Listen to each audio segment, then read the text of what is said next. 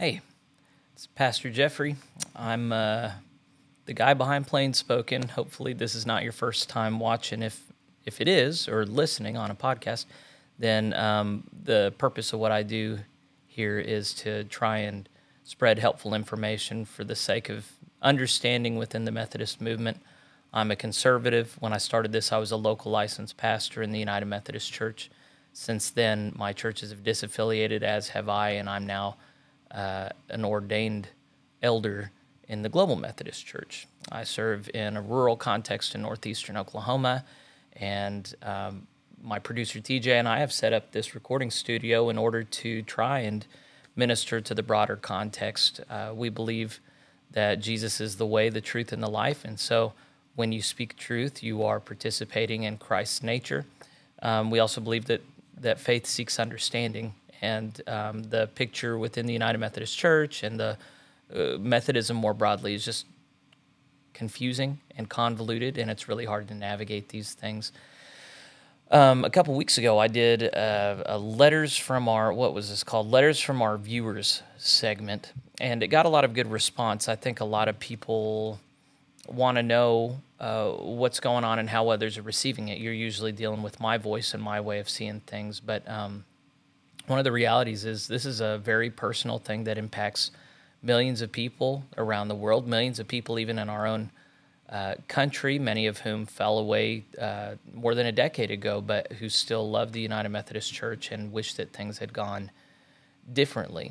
I did not start this thing asking people to mail me, but it's just something that so many people care about that I've gotten a lot of unsolicited mail, and at first that was kind of it felt odd. I haven't had this happen before, but then I've had to come to understand, hey, I shouldn't talk about personal things if I don't want to hear from people personally. And so before I get into a few more letters, I wanted to cover 3 today. I just wanted to thank everybody for being gracious with me. I've done some decent reports on annual conferences and what's going on in different parts of the connection, and I haven't gotten to do that recently. I have been talking to people and percolating around an Alabama, West Florida report. And I've got pretty much everything I need. I'm just not quite ready for it. So, and then I've got a number of interviews. I've already done 2, one with Jeff Pospisil, one with David DeSilva, and I hope to release the Pospisil one this week. I'm going to wait on Dr. DeSilva to get back and approve it. He's in Israel right now. And then tomorrow I'm having Bishop Scott Jones of the Global Methodist Church come into the studio and interview. It's kind of a big deal. He's going to have lunch with me and my wife, and I'm hoping to have his wife sitting here at the table with me, have a good conversation, get a sense for his heart, what he's thinking about the Global Methodist Church. So we'll hopefully post that this week. And I don't know if you watch a lot of interviews generally, but I've looked at a lot of interview channels on YouTube. And the level of engagement that y'all give the interviews that I do, I just really appreciate. There are a lot of people that just, there are a lot of amazing people that have been interviewed on different channels and hardly any views. So I just am blown away by the level of engagement and support that y'all have given Plain Spoken. And I'm sure I'm going to disappoint, but I really hope I don't. I want to be spreading I get more information every day. People are emailing me all the time with information on what's going on in different conferences, and it's just hard to hold on to it because I'm just not a very smart person, or I don't have that kind of brain. So anyway, let's march through a couple different things that I got in the mail. If you do want to mail me things, snail mail, you can send it to P.O. Box 126. Or is it 129? You know what? Just send it to 109 West Shawnee Street in Nowata, Oklahoma. I should know these things, shouldn't I? Yeah, 109 West Shawnee Street. Hopefully the post office doesn't get mad at you for not using my P.O. box. This first one was just a little postcard, and all it says is, "Jeff, you did it!" Exclamation mark. Thanks. On behalf of a retired clergy in another conference, dated May of 2023. And of course, that's in reference to my ordination that took place a couple weeks ago now in Bethany, Oklahoma. If you haven't seen that a big photo dump just came out, and it was a beautiful time. And of course, TJ, the show's producer, was the photographer. He does excellent work. So anyway, thank you for. He's not the only one. A number of people have congratulated me on my ordination, and it feels nice. If you haven't read it yet, I have a Substack in which I detailed the particulars of my 12-year journey through the ordination process. And let's see, what's the address there? I'm at jeffreyrickman.substack.com, all one word, and I have 101 subscribers. That is crazy. Anyway, so let's see. Let's get into another one. This is from a very kind woman named Sherry Jackson, and she said that I could share this. I'm going to try. Well, there aren't many names in this one. Just so you know, if you email me or write me stuff, I'm not going to use anything without your permission. But, go ahead and let me know. If it is okay for me to use, just say that somewhere in the text. Or if you really don't want me to use it, just say up front, this is confidential. I haven't had a problem honoring people's wishes so far. So anyway, this is dated the end of last month. She says, I've been enjoying Plain Spoken. Over the past few years, I have been reading a lot about the split within the United Methodist Church and listening to other ministers as they give their perspective. I have found that the progressive pastors are more vindictive and are not always telling the truth as to why the split is going on. Just a quick timeout. I understand that there are conservatives who behave badly, but I'm one of these that actually believes more bad behavior is on one side of this. And so I'm sure she wouldn't say that everybody's been perfect on the conservative side, but there has been a differential in behavior as I've seen it. Although I listen to a lot of liberals, and they're quite certain that the differential is balanced differently. I watched the 2019 General Conference live while I was working, and the animosity that was shown was disheartening. I had been praying for the conference and for members to work together, but I had hoped that the one church plan would not pass. When the traditional plan was accepted by a slim majority, it was evident that this was not over. Even though everyone said that the decision would be made final, of course, the progressives blamed votes from Africa delegations as being what passed the traditional plan. I've intentionally put this show together so that liberals, progressives listen and understand how conservatives think through things. You've got to understand what happened in 2019 was just a huge lodestone. It was a big signifier to conservatives that we were not acting in good faith with good faith partners. She talks about it a little bit more. And within a week, I heard of different ministers inviting progressive leaders to partake in closed meetings to make changes. I remember one person getting up during General Conference. I don't remember now if he was clergy or a lay person, but he was asking that all people who were going to vote for the traditional plan listen to the voice of God and vote for the one church plan. I sent a letter to our Bishop McKee of North Texas conference a few months after our annual conference this past year. I asked him if anyone had even considered the fact that traditional plan was passing was God's plan, and I did not get a response.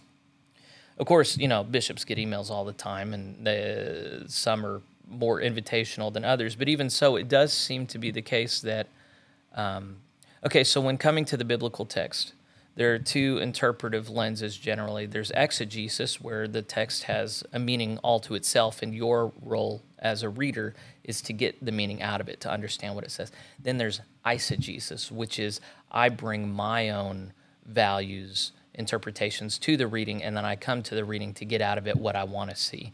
And obviously, exegesis is the right way to come to the biblical text.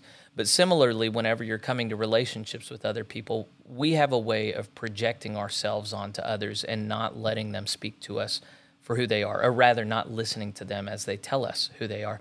And likewise, in a life of walking with the Lord, there are a lot of people for whom it's just a foregone conclusion that God could ever say or do or believe or require something that goes against their conscience. There has to be an openness on the part of people as they engage in collaborative conciliar work in the general conference or annual conference, to be open to the possibility that God does not do things in the way that you would like. In fact, it's a high probability that God is going to do things in ways that you personally think are unjust or wrong. Because, see, the thing is God and you're not God. And so at 2019, it was a group discernment to discern, to decide the way forward for the denomination. And that decision was made. And then there were people who in the moment and especially later just said, nope, wrong decision. You didn't stand with God. And it was just a foregone conclusion that God meant what he said as he revealed the word to those ancient authors. I believe that there are still churches in our conference that are not aware of what's going on, and I believe that ministers have been told to give out as little information as possible because I've heard numerous of them say nothing is going to change, and that is an out-and-out lie. I'm not sure how intentional a lie it is. So people project themselves onto others. People also live in denial. And, if you'd asked people 10 years ago if they thought the world we're living in today was possible, they would say no. There's just been so much rapid change, they could not imagine it. But for some reason, they don't get humility from that. They still think that they stand in a position of knowledge as they say X can't happen or Y can't happen. If you've been paying attention for a few decades, you should just know that anything's possible. And in fact, the deck is being stacked in a certain direction where not only are things possible, but likely. So it's likely that the denomination's stance on sexual ethics is going to change. It's likely that the stance on abortion is going to change. It's likely that things are going to continue to go in a certain direction with respect to how we talk about sin or how we seek for holiness. These things are all going in a certain direction, and to say that things are not going to go any further is just silly. It's silly at this point. Whether or not it's an intentional lie, it's silly. And of course, she's highlighting something that I've remarked on a lot, that conferences or United Methodist leadership is intentionally keeping people in the dark. There is a stereotype that laity don't want to know what's going on and shouldn't be bothered with it, and I think that that's a lie. I think that laity all the way along have wanted to know what's going on, and as they have found out what is going on, they have generally left because what's going on is unconscionable. It's obviously flatly on its face wrong. It has been a takeover at the top of people who generally don't care what the Word of God says. At annual conference this year, I'm getting back into the letter if you're only listening to this. At annual conference this year, the Board of Ordained Ministries asked for clarification as to whether they could accept applicants from the LGBTQ since the North Texas Conference had voted in 2019 to support the One Church plan. I knew that delegates had been elected to conference, but I think the vote was taken within the group and not taken during conference. I could be wrong on this because I wasn't watching a lot of what was going on in the 2018 conference. I think what she's saying is that the delegation was decided outside of annual conference, and I don't think that's possible. Needless to say, they were going to accept anyone as a pastoral candidate, and I heard later that a gay person was ordained. I can't give you a name or verification of this either. For listeners or people watching, I've started on a spreadsheet listing the names of openly gay clergy who are serving throughout the connection. And if you do know names of people that are openly gay and serving, please email me or send me a message some other way so I can add to my spreadsheet. I did get a letter from the new bishop earlier in the month letting me know that my church had disaffiliated and that I was no longer a United Methodist member, and gave me several addresses of meetings that I could attend to get back into the fold if I chose. The last few years have been very troubling for me. I have felt that if I stayed in the UMC, I would be condoning the new changes that will be made, and I did not want to be part of that. Our church has always been welcoming to everyone, but we did believe as the discipline read that homosexuality was contrary to God's will. For me, it has been more about the ministers who have taken oaths and then broken those oaths, and the conferences who would not hold ministers accountable, and for people not following the discipline. If you didn't see it, I put out a bitter medicine episode dealing with ordinands lying in order to become clergy, which of course I think is real and a huge problem, and I would agree with Sherry in that. I'm tired of all the excuses, she says. I was appalled at the Duke University student who was welcoming the queer one to their chapel services. Adam Hamilton talked about how they still believe the doctrine of the United Methodist Church, and then, before he was through with this speech, said, of course, many ministers now realize that not all of the scriptures pertain to today. Well, pick and choose, she says. If you haven't seen that footage from Duke University, that was in the Duke Chapel, paid for by your apportionment dollars, where they worship the queer one. They also worship the queer God in Oklahoma City at OCU, where they they put up a service where they worship the queer God. They called him, or I don't know how their God self-identifies gender-wise, but anyway, they took it down for a bit when there was pushback, and then they put it back up, and none of the clergy responsible for it were ever corrected, at least not publicly.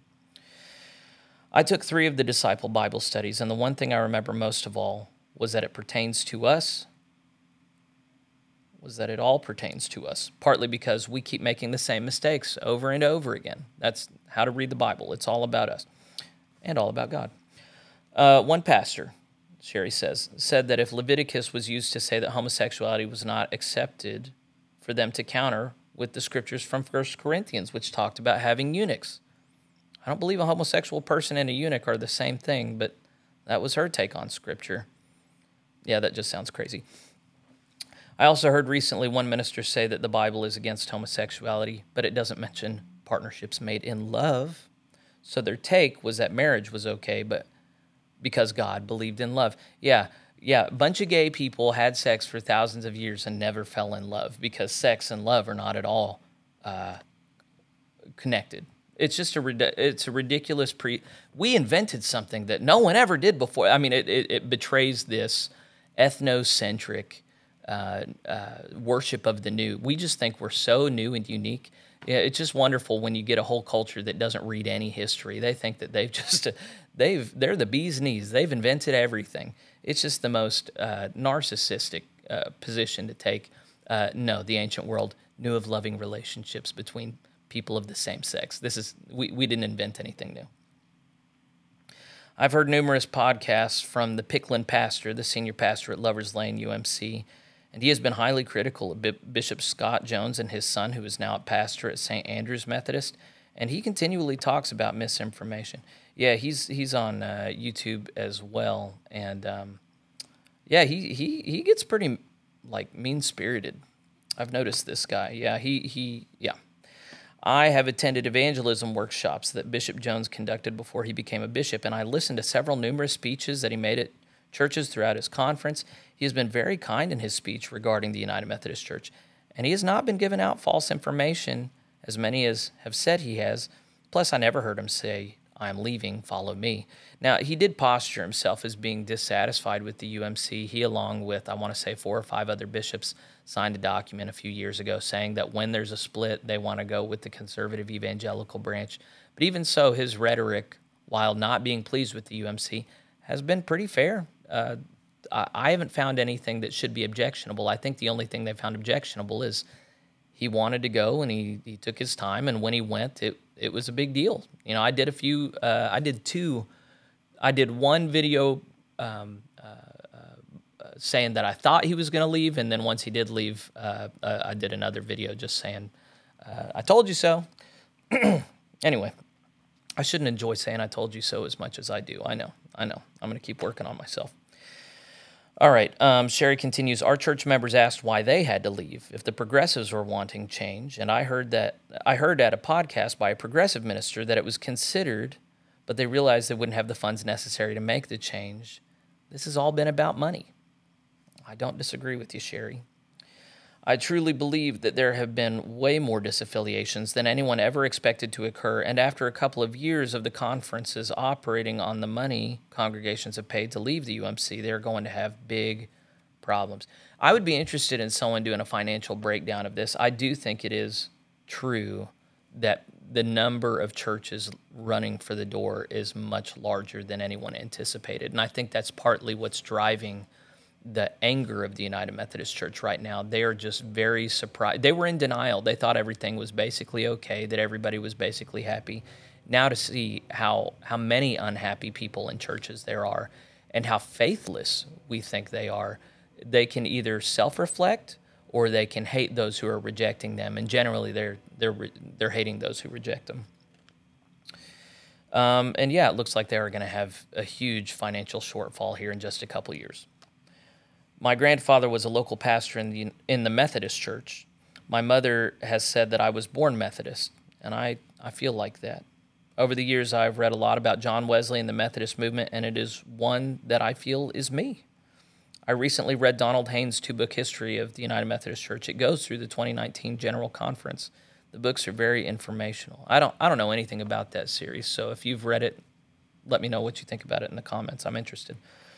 My church has decided to remain independent, and I do not think that is a wise move.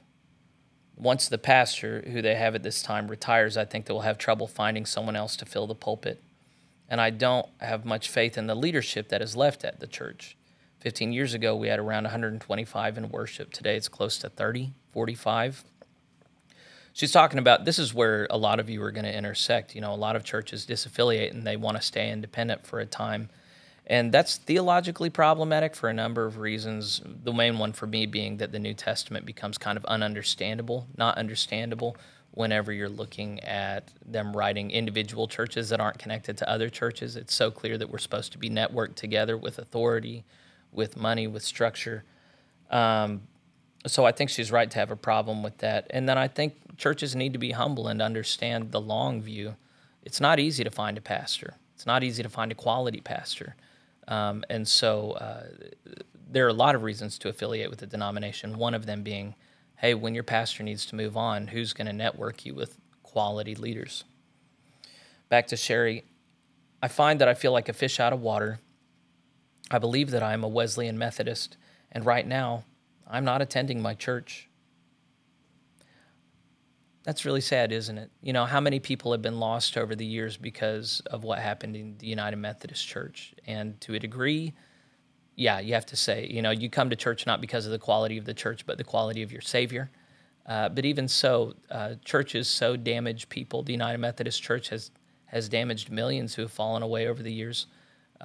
This denomination started huge, and it's been in decline ever since because of the dissatisfaction of people who have read their Bibles and just couldn't tolerate it anymore. And we continue to hemorrhage those even when their churches are not disaffiliating. They're just leaving because they can't stand to be in dysfunctional congregational or denominational crap anymore. She closes the letter out. I wish you the best in your ministry and hope that you will remain plain-spoken. I have had numerous sleepless nights, but feel that I'm making the right choice for me. God bless Sherry Jackson, and she gave me permission to use this. So, Sherry, thank you so much for sharing yourself with me and with the plain-spoken audience. If you have comments from Sherry, just write them down at the bottom here. She's an avid listener. So, I wanted to look at one more letter, and this one he wanted me to protect his name, but I'll show the text here. It's a letter from South Carolina. Brother Jeffrey, greetings to you from here in South Carolina. I've watched quite a few of your videos in recent months. I'm very interested in the sea change taking place in the United Methodist Church. I belong to a church which descends from the Wesleyan Methodist Schism, which took place prior to the war between the states.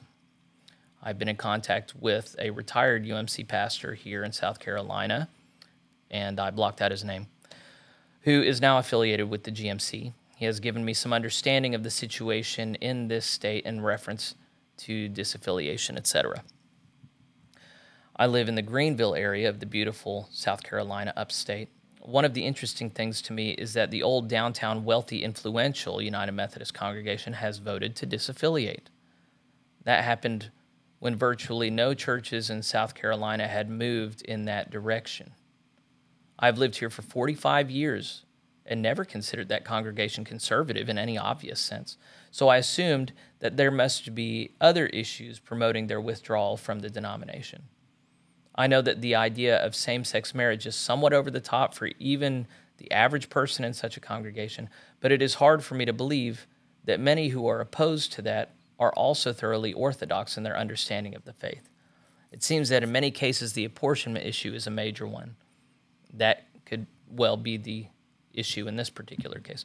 So if I had to put this in my own words, what he's saying is he's noticing that at least one big influential church is left, and they probably didn't have a big problem with the theology of the United Methodist Church. He'd be surprised if they had like a biblically oriented congregational view and were standing against the culture of the world. Rather, he's wondering if there are other factors that have caused some churches to run for the exit. Of course, in Oklahoma, St. Luke's was the largest church in our conference up till this year. Well, Asbury left first, and they were conservative, but St. Luke's was not conservative. They aligned just fine with what is going to be the reigning orthodoxy of the United Methodist Church. But they ran for the doors because they're very concerned about the administrative practices of the denomination. Dr. Bob Long, their pastor, did a series of presentations where he outlined all the different signs showing that the United Methodist Church is just dysfunctional. Even if you get away from the theology, they're just a badly run operation. And so he's wondering what the odds are, the author of this letter, he's wondering what the odds are that this was a theological reason or if it's more practical, like we just don't want to pay apportionments anymore or something like that. So the retired clergy said this in an email to me, quote, "Over the past few years, I visited multiple United Methodist churches in every district. My impression is that most, even many who self-identify as evangelical, traditional, or conservative, have been slowly converted to a syncretic, I don't know if it's syncretic or syncretistic. I don't know if, either way, I can tell you what it means if you don't know it in a minute, Christian faith without even noticing it. They may believe they are conservative because they vote Republican, but their understanding of the cross, salvation, authority of Scripture, and the mission of the church lay far outside of evangelical Christianity." So that's really an insightful quote. We find ourselves at this point in a culture war that's been raging since at least the 1960s, where there are leftists who openly stand against the structures and fidelities of the past and want to create a new world order that fits with neo-Marxist values, whether or not they themselves identify as neo-Marxist. And what he's saying is that the United Methodist Church has so compromised the faith of all believers under their umbrella that even ones that self-identify as conservative really have had their faith damaged in a very profound way. So the key word he used there was syncretistic or syncretic. The notion of syncretism is that you put multiple faiths all together and you pretend that they are the same faith. And so the United Methodist Church has been practicing syncretism for a while, inviting extreme left thinking around social justice to be syncretized with a conservative biblical outlook that is much more informed by God's justice than worldly social justice. This overlaps or dovetails with some good study coming out of Arizona State University on biblical worldview. I've noticed articles trickling out every 6 months or so with respect to these studies as they have tracked that the proportion of Americans with a biblical view is now down to like 4 or 6% after COVID. It's been dropping precipitously. People don't realize that the Bible has a particular worldview, that Christians are called to see the world through a certain lens that is not informed by modern notions, modernism or postmodernism, scientism, safetyism. There are a number of different isms that have made successful bids, for how it is that we navigate the world, and we have a jealous God who doesn't share. And so what this retired clergy is naming is that there are many other well, if you've read Kenda Creasy-Dean, she's talked about moralistic therapeutic deism invading the church as a hostile ideology and taking over. That's what's essentially happened in almost all United Methodist churches. It's very rare to find one that's held the line and said, the Bible is our only standard of truth. And so even those churches that have the good sense to leave, it is wrong to assume that they know what's in the Bible, that they have a good doctrinal foundation. They're leaving for different reasons. And so one of the things that I'm worried about is that the Global Methodist Church has arms wide open for all of these churches to come in, but if they have not been doctrinally established, then they are carrying the Trojan horse of liberal progressivism again, and you're going to see the same thing repeated 10, 15, 20 years out. So hopefully they're able to exercise better discipline than the United Methodist Church. But what this retired clergy names here is something we should all be very concerned about. And I wanted to issue an invitation to you. Now is the time, as an individual and as a local church, for you to learn our doctrinal heritage. To read, if you haven't read your Bible, shame on you. You should know what's in the Bible. You should be able to navigate the Bible. That should be your book. I don't know what you think is more important. Stop, pick up your Bible, read what's in it. Then read the articles of religion, read the creeds, read our doctrinal heritage. The transitional book of Doctrines and Disciplines has a great number of doctrinal resources right in the beginning. John Wesley's sermons are all online for free. You need to figure this stuff out. You need to own your faith so that you and your church will not get compromised again by worldly ideologies coming in and taking advantage of the fact that people just trust your denomination and trust that it's going to go the right way. Don't trust anymore. You need to do the homework and the hard work yourself, because even if you're part of the right institution, when you get to the pearly gates, when you come before God's judgment seat, he's not going to say, oh, I saw that you were on the rolls of the United Methodist Church, or you were a member of the Global Methodist Church. So come right in. That's not how this works. Your salvation or your damnation is on your shoulders. Take the initiative, learn what's in the Bible, learn your doctrine, so that you're not going through this again. Just because you make it through this particular crisis does not mean you're going to make it through the next one well. So establish yourself in the faith. Wrapping up this email, that seems an awfully sad description of the situation as it exists in this conference of the UMC. I hope it isn't quite as bad as he describes. I questioned him as to why there had been almost no disaffiliations in South Carolina, and this was several months ago. He indicated that there had been serious lack of organization and leadership here. The situation just to our south in Georgia and North Carolina is so different, with hundreds of local churches having left or in process of doing so.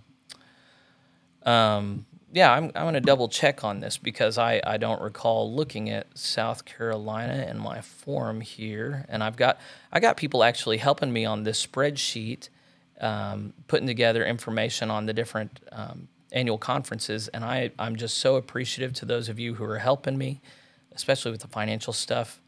Okay, yeah, according to the most recent information that I've got, South Carolina has one disaffiliation since 2022. That was in. So let's see, do they have it? They don't even have a special, do they have it? They don't have a special conference scheduled. What is going on in South Carolina? I should have looked at this before I read the email. What on earth is going on in South Carolina? You mean to tell me that is crazy? All right, well, maybe my records here are wrong. It shows that they had 972 churches there at the close of 2021. What is going on, guys? South Carolina people, right here. Explain to me what's going on. It seems like you're all about to get trapped. Were you just waiting on leadership to take you out?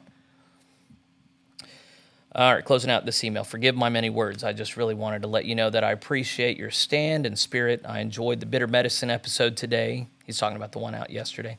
Parts of it were convicting to me. Well, good. That's what I want to do. It sounds like you would make a good disciple of John Fletcher. Blessings to you and your family. Thank you. Thank you for your blessings. I'm getting emails pretty much every day, and sometimes letters in the mail. It's just clear to me that that this is real and that this is something that a lot of people care about. If you know of anybody who's really struggling right now or just would benefit from understanding what's going on or thinking through stuff, go ahead and share this with them. I understand I'm kind of an idiot in some ways, and I can't cover the ground that's really needed for a comprehensive treatment in the moment. But I appreciate all the love and support and prayers. And, of course, I have a full-time job here with two churches, and they're being very gracious and sharing me in this way. I've had a number of people convey a desire to pay me. I make a good salary at the churches here. I don't need money, and I'm not looking to get rich. However, I do think I'm going to set up something on either Locals or PayPal or something, because our producer, TJ, is also paid by the church, and I think it would be great if it were self-sustaining and we were able to pay him. So anyway, I'll keep you in the loop with whatever we put together there. But in the meantime, I appreciate all the moral support and prayers, and God bless the United Methodist Church. May they receive a heart of reflection and repentance. And God bless the Global Methodist Church. May they not be resting on their laurels. I know they're not. They're putting all this, when we were talking a minute ago about how no one in the UMC thought this many people were interested in leaving, I don't think GMC fully understood how many churches were going to want to join up. I've talked with a number of GMC leaders now that are just overwhelmed by all of this infrastructure. They're building the bridge while they're walking on it. It's so stressful, so be in prayer for them. But pray that they maintain the doctrine and the discipline with which we first set out, lest we become another dead sect. So I'm going to end on that note. Thanks for joining me. God bless you. See you next time.